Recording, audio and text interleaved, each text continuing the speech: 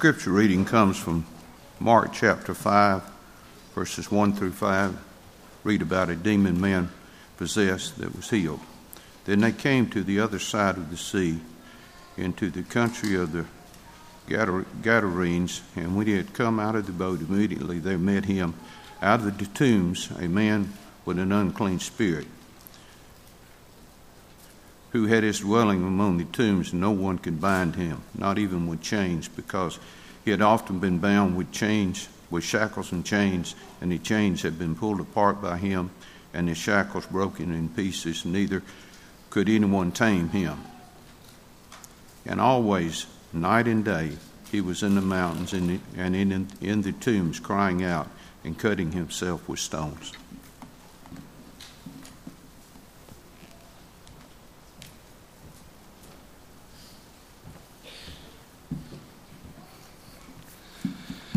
Despite what you Marvel comic fans might think, this is not a text about the Incredible Hulk.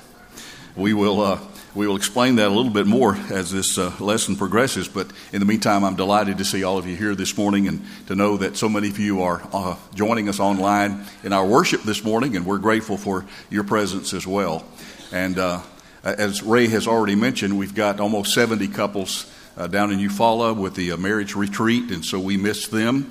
But that's one of the reasons why there's a lot more social distancing going on this morning in the auditorium than usual. But again, delighted that you're here and delighted that you came here in order to be able to worship God. It's a beautiful Sunday morning, isn't it?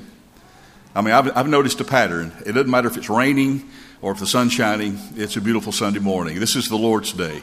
And I hope that we deeply appreciate that and can use it in a way that will honor our God.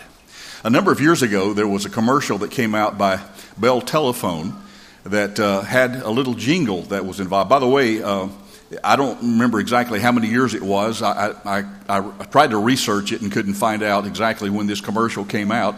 But I'll guarantee you, if I described the telephones that we used back then, probably about half of you, it would not mean anything at all to you. Rotary rules. Anyway, but I can still vividly recall the commercial itself, and the jingle went something like this: reach out, and touch someone you love.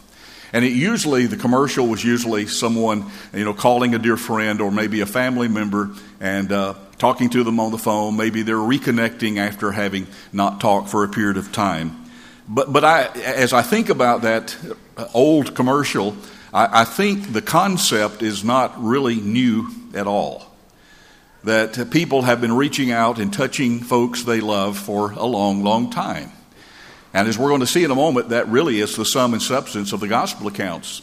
Jesus spending his 3-year ministry reaching out and touching people that he was concerned about, that he had compassion for. And so I want us to develop that theme a little bit this morning. And I want us to get hold of a very deep fundamental concept that I think it's easy for the church to lose if we're not careful. And I think you and I have certainly been touched by someone who loves us, and that's the reason why we gathered around the table this morning. But also, I would like for us to kind of refresh ourselves with a restatement of purpose and direction about exactly how that we do that, especially in light of the banners or the placards that we have on the wall. And our theme for this year is each one win one in 21. And I hope that we become more soul conscious this year. That's one of the things that we're going to be working on. And that we will recognize that we have some ability somewhere. Each of us has something that we can do that will help to lead someone to Christ in 2021. So keep all of those thoughts in your mind as we study together this morning. But I want to begin with what we've already mentioned. And that is very simply that Jesus spent his life reaching out to people. And oftentimes, and I think that you will see this as a pattern as well, that many of the people that Jesus reached out and touched were the social pariahs of his day. There were people that no one else would dare touch. Just a couple of weeks ago, we talked about the 10 lepers and how that it was amazing how that Jesus would interact with them at all because society would not do that. And they were sequestered oftentimes in colonies and all the rest. But it ought to be clear, I think, that a body of people like us who are known as the Church of Christ, ought to be trying to follow Christ in every aspect of our lives. Do I need to even say that? We need to be reminded, though, I think, of that fact. If we are the church that belongs to Christ, then it ought to be our daily ambition and goal and aspiration to do everything that we can as closely as we can to the way that Christ himself would have done it.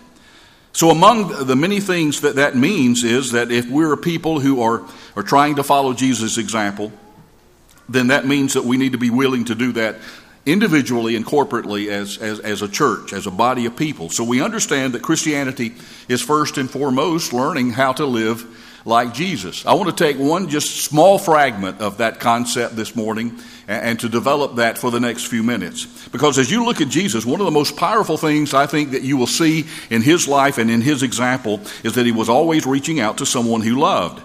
And if you examine the gospel accounts, you'll see that he was always doing that. Let me give you a few examples. And you're not going to have time to turn to each of these passages, but most of you are familiar enough with Scripture to remember these as I run through them. And because he begins by reaching out to those in Nazareth where he lived. He started right where he lived. And then he reaches out to the 12 men who will live with him and be by his side for the next 3 years. We know of them as his ambassadors, as his apostles.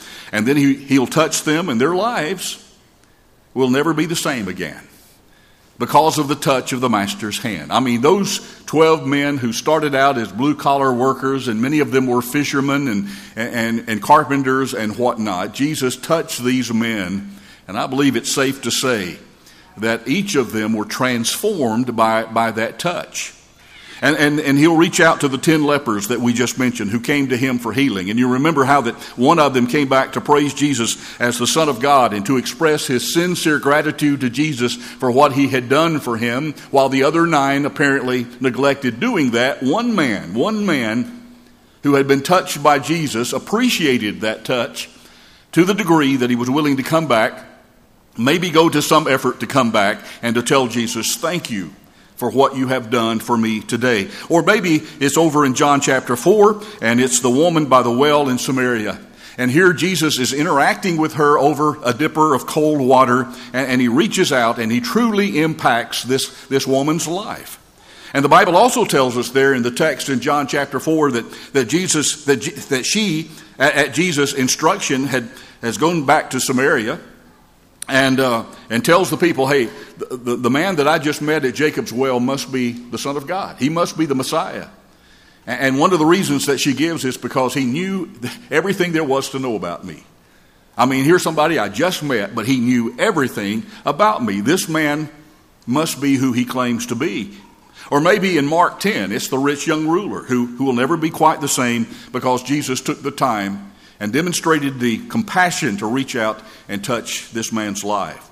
Or then there's Zacchaeus that we are introduced to when he's up in a tree. And he again will never be quite the same because Jesus goes home and eats with him and demonstrates to him in a very tangible way that you are of value and that you are important to me. His life has been changed by the hand of the Master. Or maybe there's the Roman soldiers. I absolutely love this. I go back and reread it sometimes just to be astounded again. About the Roman soldiers, you remember when they were sent to arrest Jesus? They came back, and those who had ordered the command to go arrest Jesus basically, by implication, said, "So where is he?" And their response was, "Never a man so spake." They were so overwhelmed by what Jesus had to say and by how he said it that they forgot what they went there for. And they came back without arresting Jesus. Note, again, these were men who had been touched by the hand of the Master. And even on the cross, the Bible says, in the final moments of living, Jesus touches people by saying, "Father, forgive them, for they do not know what they're doing." Or how he reached out and he touched his mother as he instructs his apostle John to care for her. And he delivers her over to his care. He also reaches out to the thief on the cross beside him by saying, "Today you will be with me in paradise." Everything I see about Jesus and his life, he's reaching out and he's touching people that he loves. And there's one detailed, outstanding example of Christ's concern that can be found in our text that Don just read. We're going to go back and look at some of these verses this morning. So if you've turned away from Mark 5, I hope you'll turn back there and look specifically at the 5 verses that Don read a moment ago. Mark is telling us, I'm not going to go back and reread it, but Mark is telling us some very important things and some principles that I think that we can draw out of this passage and apply to our lives today. And you may be thinking, what in the world in this story could apply to our modern world? Here's a man living in a graveyard. Here's a man running around naked. Here's a man possessed of an evil spirit. In fact, more than one. What is there that would apply to our situation? Hang on, and you'll see in just a moment. So first, I think that Mark's account is telling us that this man obviously was disoriented. That's the first thing I see about the man who's living in the cemetery. He was, again, living in a graveyard, and people, I remind you, normally do not live in graveyards. That's where they're buried. You need to write that down somewhere. Somebody were to say, Randy, where do you live? And I said, Greenwood.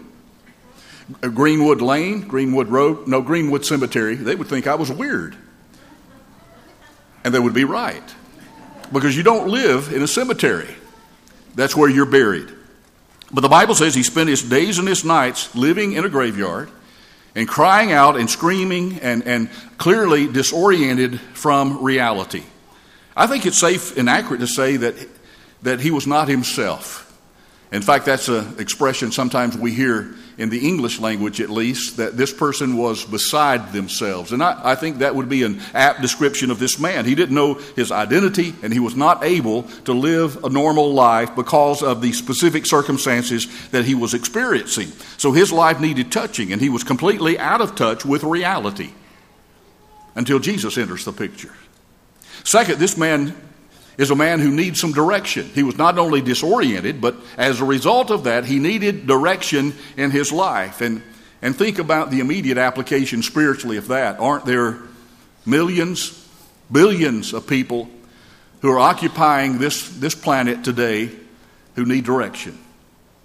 They know that they're here, but they don't really know why they're here. They may not even know where they came from, and they may certainly not know where they're going. They need direction, just like this man did. He lived in the tombs. No one was strong enough to bind him. The Bible says, and I love the specificity of the passage, it says, not even with chains were they able to bind this man. And he had often been chained hand and foot in an attempt to restrain him. The Bible says he tore apart the chains and he tore the irons off of his feet. So here's a man who his life was completely out of control, and he needed direction, and he certainly needed restraint. And they had tried that, but it hadn't worked.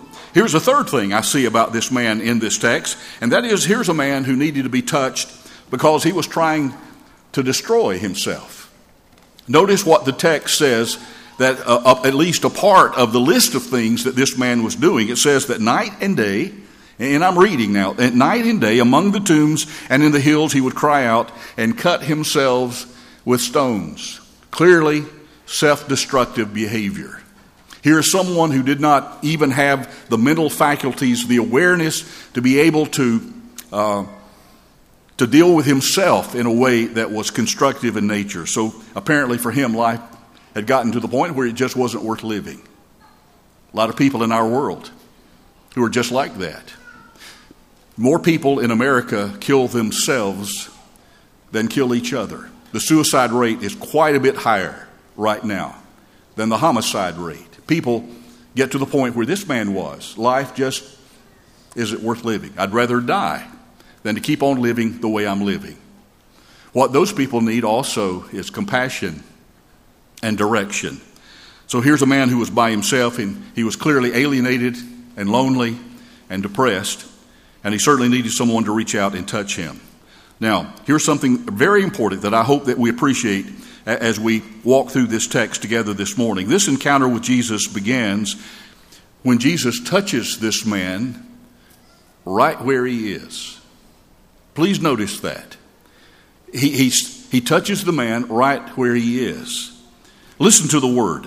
When he saw Jesus from a distance, talking about the man himself, of course, he ran and fell on his knees in front of him, and he shouted at the top of his voice, "What do you want with me, Jesus, Son of the Most High God?" Now, please appreciate, he recognized Jesus. He recognized his deity. And then he says, "Swear to God that you won't torture me." Now, if you've ever read that passage and thought, that's weird, because when have you ever read anywhere about Jesus torturing someone?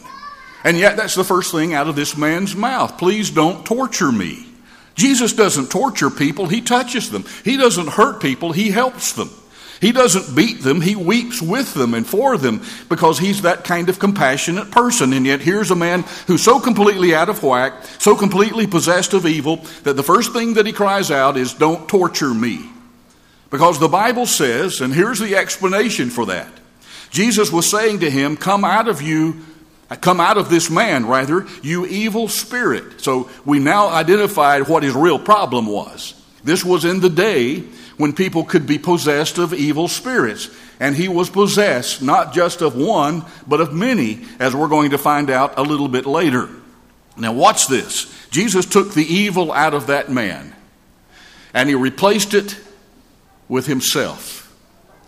He took a man who had no direction and gave him direction. He took a man who had no reason for living and gave him the utmost, ultimate reason for living.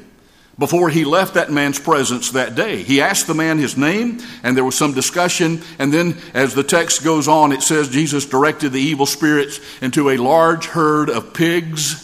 May I note, this is the first biblical example of deviled ham, but that's not important. But the Bible says, and that's kind of strange too. I mean, this whole thing is strange. Cast out the evil spirits into a herd of pigs, and then the pigs, I mean, this would make a great movie, ran off the cliff and drowned themselves in the nearby sea. And then the Bible says the people reported everything that they had seen. Well, I would think so. I would think word got around. If you had seen that, on some beautiful Sunday morning, wouldn't you go, I think I'll probably tell people about what I just saw. And so it's no surprise to us that word gets around. And the text says, when they came to see Jesus, they saw the man. Here's the result. The aftermath is not the right word. Here are the positive conclusion of this story. When they came to Jesus, they saw the man who had been possessed by the legion of demons sitting there, dressed and in his right mind. And notice their reaction. And they were afraid, because they had seen something that they couldn't explain. And I think we can all identify that. We can understand maybe a little bit of why, because we're afraid of that which we do not understand. And then the Bible goes on to say, and they were afraid, and those who had seen it told the people what had happened to the demon-possessed man, and told about the pigs as well. And then the people began to plead with Jesus to leave their region. Don't you think that's also characteristic of our modern world? Jesus is the answer, and yet we don't want to have anything to do with him, because he's going to call upon us to be accountable for our actions in this life. So, Jesus, please don't live in my house. I just assumed you go somewhere else. And that was their reaction 2,000 years earlier as well. Now, please notice how Jesus reached out to this man. This, I think, is critical to this study. He meets him right where he finds him. We've already mentioned that. And then Jesus doesn't criticize him. He doesn't judge him. He doesn't say, why don't you put some clothes on, or make him feel guilty because he was not living a good life and he was not going to synagogue. Jesus didn't do any of those things. Didn't castigate him or criticize him. He met the man right where he was, and he dealt with the needs right where he found them. And let me say, he's still doing the same thing today. And then he shared his life with this man, and he gave the man a fresh start in life, which is what every one of us needs. He changed his whole life, is what he did. And the man followed Jesus, the Bible says. I'm glad that's included in the text, aren't you? That he wanted to follow Jesus. And wherever Jesus, as opposed to the people in the village who said, please leave our region, this man said, wherever you go, that's where I want to be, because he had been touched by Jesus in a way that no one had ever touched him before and wanted to go with him, and no wonder. And finally, Jesus gave him a new mission. Please don't miss that. He gave him a new mission in life, and it wasn't to sit on a headstone for the rest of his life. He gave him something to do. Here's what the text says. As Jesus was getting into the boat, the man who had been demon-possessed begged to go with him. And Jesus did not let him, but said, "Go home to your family and tell them how much the Lord has done for you and how that he has had mercy on you." And by the way, even without an instruction book, that ought to be our reaction as well. When Jesus has touched our life, when his blood has covered our sin, when he has forgiven us of all of our past transgressions, our first immediate natural reaction ought to be, I want to tell everyone about this Jesus who has touched my life in such a profound and powerful way. Amen? I mean, that's what it's all about. Soul winning and sharing the gospel with people is not something that's artificial and awkward. It is the natural outpouring of a grateful heart. And that's what this man did. So he went away and began to tell, the Bible says, in the Decapolis, how much Jesus had done for him. And the Bible says all the people were amazed. Well, I would think so. Now, this is just one of the many exciting incidents in which Jesus reached out and touched people in a very powerful and profound way. He reached out and he turned a life around. A life that clearly was headed for self-destruction, a life lived in the graveyard, a life characterized by loneliness and alienation. And instead of putting him down and making him feel guilty and condemning him, Jesus met him right where he was. And he dealt with his needs right where he found them. And he gave that man hope and salvation and mercy. And aren't those things that our world needs right now? And aren't those things that you and I need right now? Aren't you glad Jesus reached out and touched you? Aren't you thankful every day?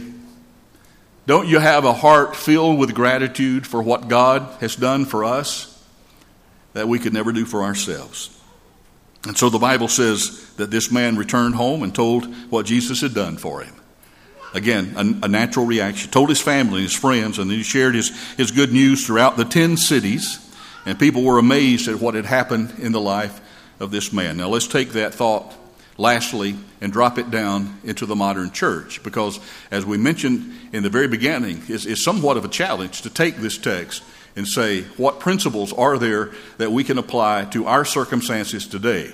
Because on the surface, it seems like there's very little that we have in common with this demon-possessed man in the graveyard. But I want to suggest that there are some things that are profound in this text that will help you and me live the Christian life more effectively every day. And most importantly, that will help us and motivate us to want to share the good news of the gospel with people around us. Because this example is a perfect incident where Jesus reached out and touched a life and changed and transformed a life. And is it not true that the church, as we mentioned at the very beginning of this study, that's following Jesus ought to also be reaching out and touching people? Is that not the point of our discipleship? If we have been won, it is to win others. Or as Paul said to Timothy in 2 Timothy 2 verse 2, if we have been taught, it is so that we can teach others. You pass along what you have been taught, and so then Christianity becomes multi-generational. We pass it along to our children, to the next generation. We pass it along to the people that we love and are concerned with. And we may even pass it along to someone who is a complete stranger, but that we have developed a friendship with, a relationship with, so that we can now share with them the most important and valuable thing in all of time and eternity, because that's our job description. That's what we ought to be doing. And we ought to be waking up every morning thinking, who is it that I can touch and influence for Christ today?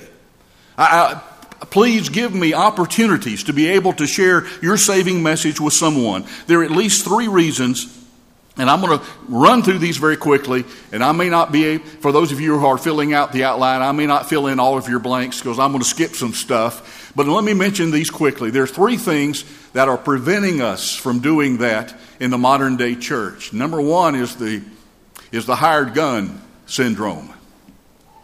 And I don't mean to hurt anybody's feelings when I say what I'm about to say, but it needs to be said. So I'm going to be candid, but also I'm going to try to be kind.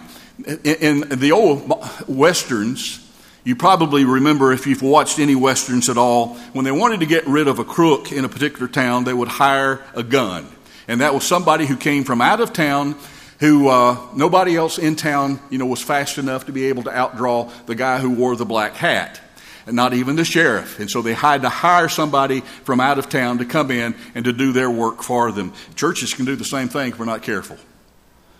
There are churches who exist and whose mentality is, if we could just hire the right preacher and if we could just assemble the finest staff, we would grow and we could win this community for Christ. That's the hired gun mentality.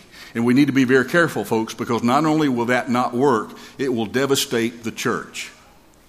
Because it runs antithetical to everything that we as disciples ought to be thinking and doing.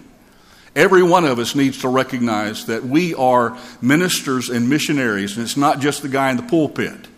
That every one of us has not only a responsibility, but a tremendous privilege to be able to reach out and touch someone we love with the power of the gospel message. And so that's one danger, and I think that's one hindrance. A second reason why we maybe not reach out and touch people is we're afraid of what people will think if we try to share our faith with them. And I know that's the case because I've been in enough personal evangelism classes and I've taught enough of them to know that oftentimes is the number one, what will people think?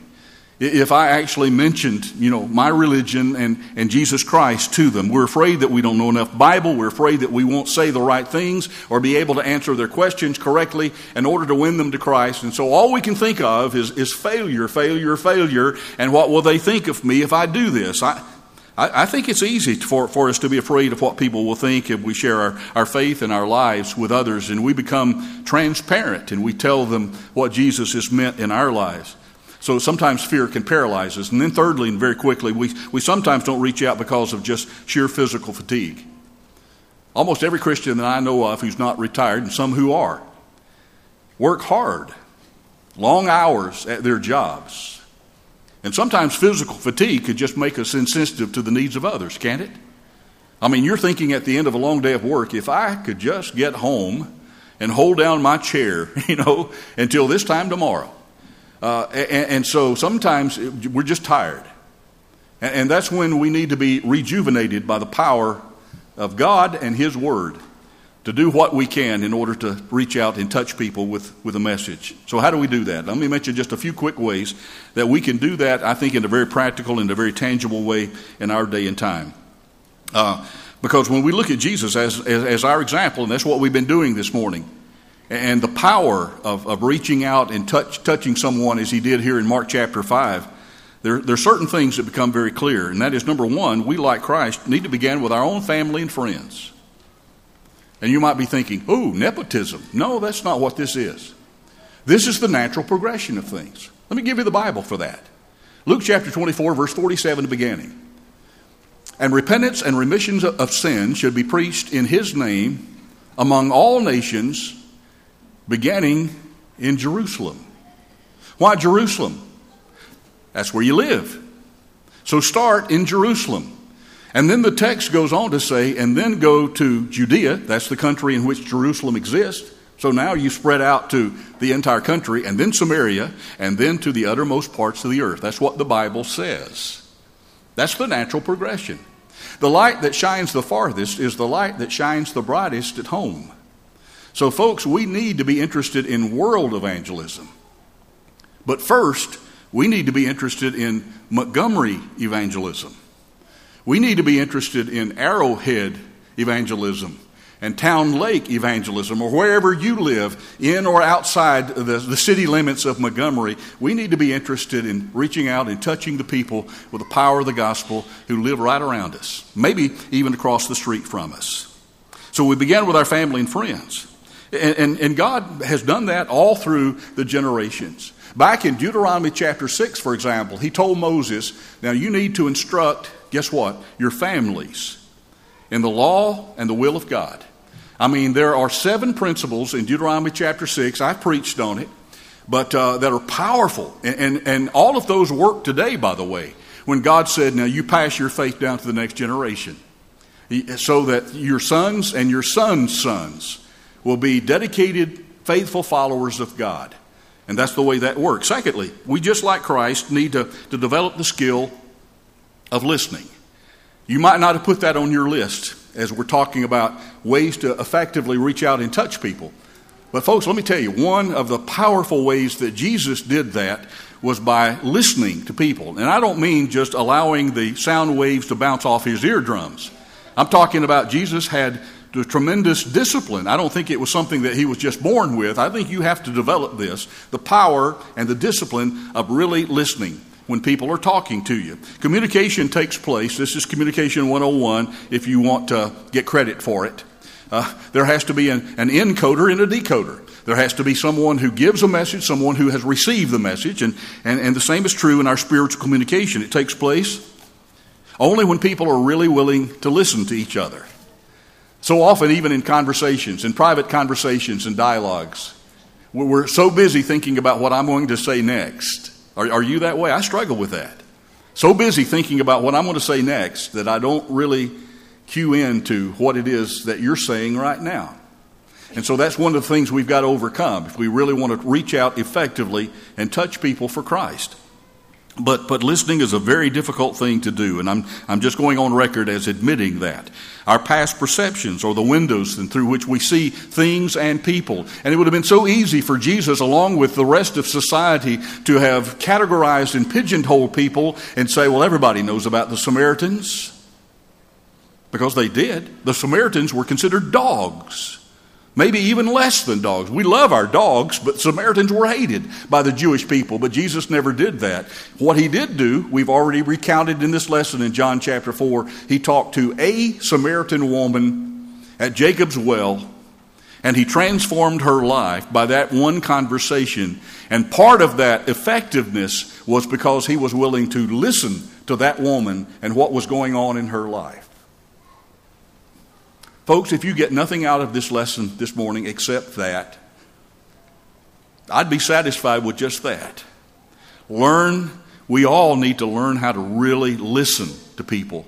Cue in to what's going on in their hearts and lives. Here's a third thing we need to do. Just like Christ, we need to look for the open moment.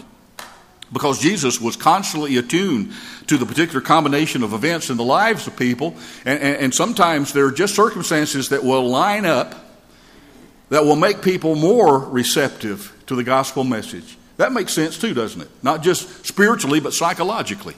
There are things that take place in a person's life that will make them more apt to listen to the message of salvation. Flavel Yakeley Jr., in his book, Why Churches Grow, published in 1980, has a whole chapter on that, about things that transpire in a person's life that will make them more receptive to the gospel. And and let me just give you a couple examples of that. A death in the family will oftentimes do that. It will cause people who've never given a second thought to spiritual matters began to think seriously, hey, Mama died. I'm going to die someday. Or this person that I love died. My husband, my wife has passed away. And it causes them to think seriously, maybe for the first time in their lives, about their standing before God. Sometimes a birth in the family will do that. Here's this precious little child that I am now responsible for. Maybe my wife and I need to think seriously about giving it spiritual direction. But in order to do that, I've got to line myself up with the Word and the will of God. So a birth in the family will do that. Sometimes just moving. And that may seem strange, but just moving from one location to another. Once a person has made that kind of change, they are more apt to be willing to make other changes. I'm just saying, Jesus was so attuned to people that he saw, figuratively speaking, when the planets aligned, and that when they would be most receptive to his word and to his influence. And we need to be looking for those same types of circumstances and situations. Fourthly, we, like Jesus, must reject religious manipulation. We need to reject religious manipulation. Jesus never confused manipulation for evangelism. It is not our business, our calling. It is not our right to manipulate people when we're trying to convert them to the Lord. Let me give you one quick example of that. It is my humble judgment that still the most effective way to win people to Christ is through friendship evangelism. It is almost impossible to convert a complete stranger to Christ. But if I have developed a relationship and a friendship with that person, it is much easier. Once we've gone fishing together or hunting together or whatever it is that we have as a mutual interest, and I've developed a friendship with this person, they've developed a friendship with me, it's going to be a lot easier to sit around the kitchen table and talk about the most important thing in all of time and eternity. But let me tell you this. What if that person doesn't obey the gospel? You drop him. No. That's manipulation. You tell that person, whether you obey the gospel or not, after we get through this study or this conversation, you will still be my friend. We will always be friends. You see, that's the opposite of religious manipulation. Jesus did not manipulate people, and we need to be very careful that we don't do that either. Finally, we, like Christ, must stay committed to people, no matter what the circumstances, no matter what changes, no matter how socially distanced we have to be from other people. I mean, social distancing, I think I mentioned this some months ago when we first got into this pandemic thing. Social distancing really is a misnomer, isn't it? It's physical distancing. And so we have to make sure that we're not socially distancing, that we're still social people, and that we're committed to people. So regardless of what, and this is so powerful, folks, and it's why I'm ending with it. Regardless of what people did to Jesus, he would never turn away from his basic commitment to them. He still loved them. He was still concerned about their lives in the here, but more importantly, he was concerned about their lives in the hereafter. And they could spit on him, and they could curse him, and they could scourge him, and they could drive nails into his body, but he always stayed committed to people, and he always sought what was best for them. And his promise to the apostles, I think, is an ever true promise to all of us who follow him today. And that's when he said in Matthew 28, verse 20, "And lo, I will be with you always, even until the end of the age." That is, if you go and do what I told you to do, and that's to make disciples. So when growing Christians, we need to realize that God begins with a sinner, and then you've got a baby Christian, and then hopefully, ultimately, and eventually, there will be a full-grown, fully mature Christian. Now, the problem is we need to understand that people will not always be where we think they ought to be in their spiritual growth. So we need to be very careful about that. We need to remember that God is growing a person, and that takes time. So as we reach out to people, we need to remain committed to them. And we need to promise to them, even if we have to do it out loud, that we will never leave them regardless of the problems and the difficulties in their lives or in our own lives. What if every person who was won to Christ was told, now that you have been baptized into Christ and you have put him on in baptism, you can never make another mistake? You know the answer to that as well as I do. There would be no hope for any of us. And thankfully, we don't have to tell people that because it's not true. Jesus' blood will continue to cover our sins as we walk in the light, 1 John 1 and verse 7. So, here's the crux of the matter. Someone has said that real soul winning, reaching out and touch people, as we've been talking about this morning, is just one beggar showing another beggar where to find bread. That's right, isn't it? Except in this case, it's the bread of life. So don't quit reaching out and touching people for Christ. In fact, I hope and pray that 2021 will be the year when we collectively, corporately, as a body of people, begin to be more and more interested in reaching out and touching people with the power of the message of God. And don't get a hired gun to do it for you. Reach out and touch someone you love starting today. Maybe that you need to become a child of God. In your initial obedience, to turn your back on sin and repentance, confess Jesus as the Son of God. To be able to say confidently before this audience of people, I believe with all my heart that Jesus Christ is the Son of God, and then allow us to baptize you into Christ where his blood will cover all of your sins. And you'll walk out of this place with your life transformed while we stand and while we sing.